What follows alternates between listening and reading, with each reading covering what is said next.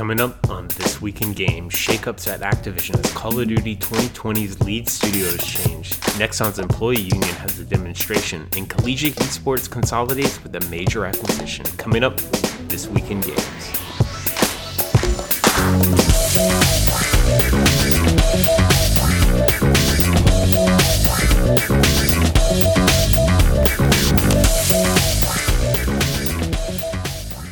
It's that time of the week for your video game industry news rundown. I'm your host, Aaron McConnell, and I'm late again. I'm sorry, I really am. I just moved. I'm recording this on my microphone that's sitting on a nightstand, and I'm sitting on a blow-up mattress that's kind of being used as a makeshift temporary couch. But the game industry goes on, and so must I. So here I am to bring you the news, and we had a pretty big week, so let's kick it off. Drama at Activision. Call of Duty Black Ops 2020 is having some internal Activision drama. So Kotaku is reporting that sources have reported to them that Activision has informed both Sledgehammer and Raven Software that Treyarch will be the lead developer on Black Ops 2020. Now, this kind of sounds like gibberish to some listeners, so I'll break down how Activision's 3-studio cycle works for Call of Duty. So Activision has utilized its 3 first-person shooter studios in a rotating cycle. That started off in 2012, and kind of like the rotation goes like this. It goes Treyarch, then Infinity Ward, and then finally Sledgehammer in a 3-year rotating cycle. So 2012 was Treyarch, 2013 was Infinity Ward, and 2014 was Sledgehammer. This effectively gives each studio 3 years to produce and ship a new Call of Duty title. And since 2012, Treyarch has been responsible for every Black Ops, starting with Black Ops 2. 2020 was the first time for a new Black Ops, but Activision threw a curveball and wanted to give support studio Raven Software a shot at leading a project in 2020 that was rumored to be set during the Cold War. But this recent internal memo said that kind of that work will be converted into Black Ops 5, and Treyarch will take the lead, and Raven Software will go back to supporting. So normally Raven Software directly supports Sledgehammer and their Call of Duty games. Raven Software wanted to kind of get up the bat and take the lead. Kotaku also reports that this kind of like last-minute decision was driven by arguing and bickering between Sledgehammer and Raven Software, as Raven normally plays support role to Sledgehammer, but this time that was kind of reversed, I guess. Kind of sucks. So, my business decision, my business opinion is probably a smart move on Activision. Call of Duty really isn't selling as well as Activision would hope these days. And any major hiccup in sales could be devastating for all of Activision Blizzard. I mean, people were freaking out when they laid off, 800 employees. Just think if, Raven Software drops a terrible Call of Duty that doesn't sell, or Raven Software doesn't even make it in time. You think 800 people were getting laid off. Probably over 2,000 would get laid off then. I'd really like to understand how much effort is required to produce and complete a single Call of Duty game. And really, if Raven Software can run their own project without supporting Call of Duty, no one wants to be relegated to a support studio forever, and it has to suck to get your big shot taken away. That being said, you are working on Call of Duty. Activision has to make money. Call of Duty has to ship. I really wonder, just like I wonder with EA and their sports franchise, and EA is very aware of this, EA would let go of a subscription model. Call of Duty has already pulled the plug on single-player campaigns before. So how much longer do we have every year Call of Duty $60 box releases? I don't know. And, how much longer do all kind of 4 of these studios are tied to Call of Duty games indefinitely?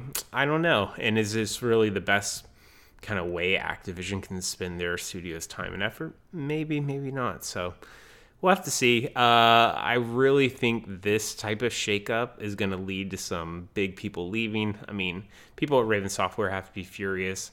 We'll have to see. We'll have to see how this falls out.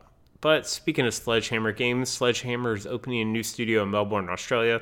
This isn't a big story, but according to producer at Sledgehammer, this will not be a minor studio, but a full-on game studio complete with everyone you would need to make an entire game within studio. This comes on the heels of Epic Games also returning to Australia and opening a new studio of their own. it'd be curious to see if like an expansion like this maybe allows Sledgehammer to break free of the Call of Duty cycle or make a side game on top of their Call of Duty responsibilities. And it just leads to more questions like, how does Activision allow one of their studios like Sledgehammer to expand internationally, but why not Infinity Ward or Treyarch or Raven Software? So just more questions. I don't really understand Activision. I've never worked there. If you have worked for Activision, please reach out to me. I'd love to, kind of just see how the company operates. All right, next up, Nexon Korea's union holds a demonstration. So, a year after forming the first game industry union in South Korea, the Korea IT Times is reporting that 600 members of Nexon's union had a demonstration to demand job security and protest against restructurings. And that went on earlier this week. So, what does that mean? Kind of Nexon is in a rough state. Still really only has 2 games that fuel its earnings, and both those games are insanely old. You've heard me make fun of them time and time again, Dungeon Fighter Online and MapleStory. This year, Nexon closed 2 U.S. studios. I think has reported to cancel 4 internal projects, and the CEO and major shareholder who owns 94 to 98% of the company failed to sell or find an appropriate bidder when he had this big publicized dramatic auction earlier this year. Failed to sell his share in Nexon. So Nexon, pretty rough year, and the demands kind of mainly revolve around how employees are treated if their project is canceled, with 4 major projects being canceled this year and 2 studios getting shut down. Makes perfect sense. But honestly, they have a pretty nice process compared to how U.S. game companies sometimes treat their employees. I think they get 3 months of being in limbo while they interview for other jobs. And then if they get the job, they have to move, which is, standard. And then, giving 3 months of limbo time. I've been laid off, trust me. Some studios here, you get a cardboard box in a hey, we'll give you 1 week's of severance. So 3 months is pretty nice. But, to be honest, I shouldn't be one of those people. Whenever people try to unionize and fight for more rights, people like me who have been shitted on in our career, we like to go, yeah, but I've had it much worse.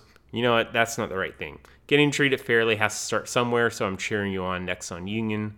And let's get the game industry up to snuff. Come on. All right. Let's go to business news. So VRChat raises $10 million in Series C funding. So for those who don't know, VRChat was a pretty big hit. Lots of Twitch streams on it. You could have avatars. You ran around in chat rooms. You could control the world. I didn't really use it, but I watched people use it on Twitch. It was crazy. Previous investors HTC, Brightstone Venture Capital, and GFR Fund were joined by a new investor, Makers Fund. So 10 million Series C, huh? Yeah, it's not good. VRChat was one of the biggest shining stars of VR's potential a couple years ago. But like I said, a $10 million Series C isn't a great sign. VRChat is probably running around classifying itself as some kind of hybrid mishmash of a platform and a social network. Honestly, I'm surprised that they were able to get a Series C of $10 million, given the state that VR is in. Maybe the recent success of the Oculus Quest or a long-term bet on VR's 10-year dream that keeps going is what makes the money come in. But man, we've seen a lot of VR publishers and studios and platforms shutter kind of in the last year or get acquired for 20 cents on the dollar. So it's a success that they're able to get $10 million in Series C. But again, I don't really see people talking about VRChat and $10 million in Series C for a combo social network platform. Not a great sign. And next story, kind of the same thing. Metal.tv raises $9 million in Series A. So Metal.tv is yet another platform social network combo. It's a video platform for sharing kind of small length game clips with your friends, but without the requirement of streaming on Twitch. I guess you can think about it like Vine and TikTok, but for games and game clips. PlayStation has a great built-in feature into the controller where you can kind of say, upload the last 10 seconds or record this. So maybe that's kind of the target for this. Okay, so Metal.tv claims 5 million in total users, not very high, and something around 100,000 DAU off of a seed round that they raised of 3.5 million, and they seem to be in business about 7 months. But man, I don't know. Like, first of all, I don't really understand social media, so don't listen to investment advice from me. Someone showed me TikTok a while ago. I thought it was terrible and low quality, and yet everyone loves it and uses it. I never understood Instagram, so mentally I'm reaching the state of get off my lawn with social networks. And so that being said, this seems solely like an acquisition play. And it's something I see in the Silicon Valley a lot. Raise a bunch of money, acquire a ton of targeted users that are lucrative gamers who spend a lot of money, get them to make content for you, and sell it off to Facebook, Amazon/Twitch, Google/YouTube, or someone who wants eyeballs or gamers in general. And honestly, prove me wrong, Metal.tv. Like, this is a classic Silicon Valley play. Raise a bunch of money, acquire a bunch of users, burn the money to get growth, and sell off and hope for an acquisition. So I call it like I see it. I'm sorry. All right, next up. Major consolidations at the collegiate esports level as Boom TV acquires American Video Game League. Both of those very generic names. I'm sorry. This is a sassy Monday, guys. So Boom TV has acquired AVGL for an undisclosed sum, which will consolidate one of the biggest esports platforms for colleges with one of the biggest esports content producers for colleges. So I don't know. Outside of Riot's college teams, I haven't really seen any results come from this kind of like high school and college esports endeavor. Maybe one day a 5v5 Smash tournament can happen between Clemson and Alabama and garner a fraction of the interest of the FBS championship game. But you really need to get eyeballs in these big rivalries, and ride the back of the NCAA divisions like ACC, SEC, Big 10, Big 12, Pac-12, and so on.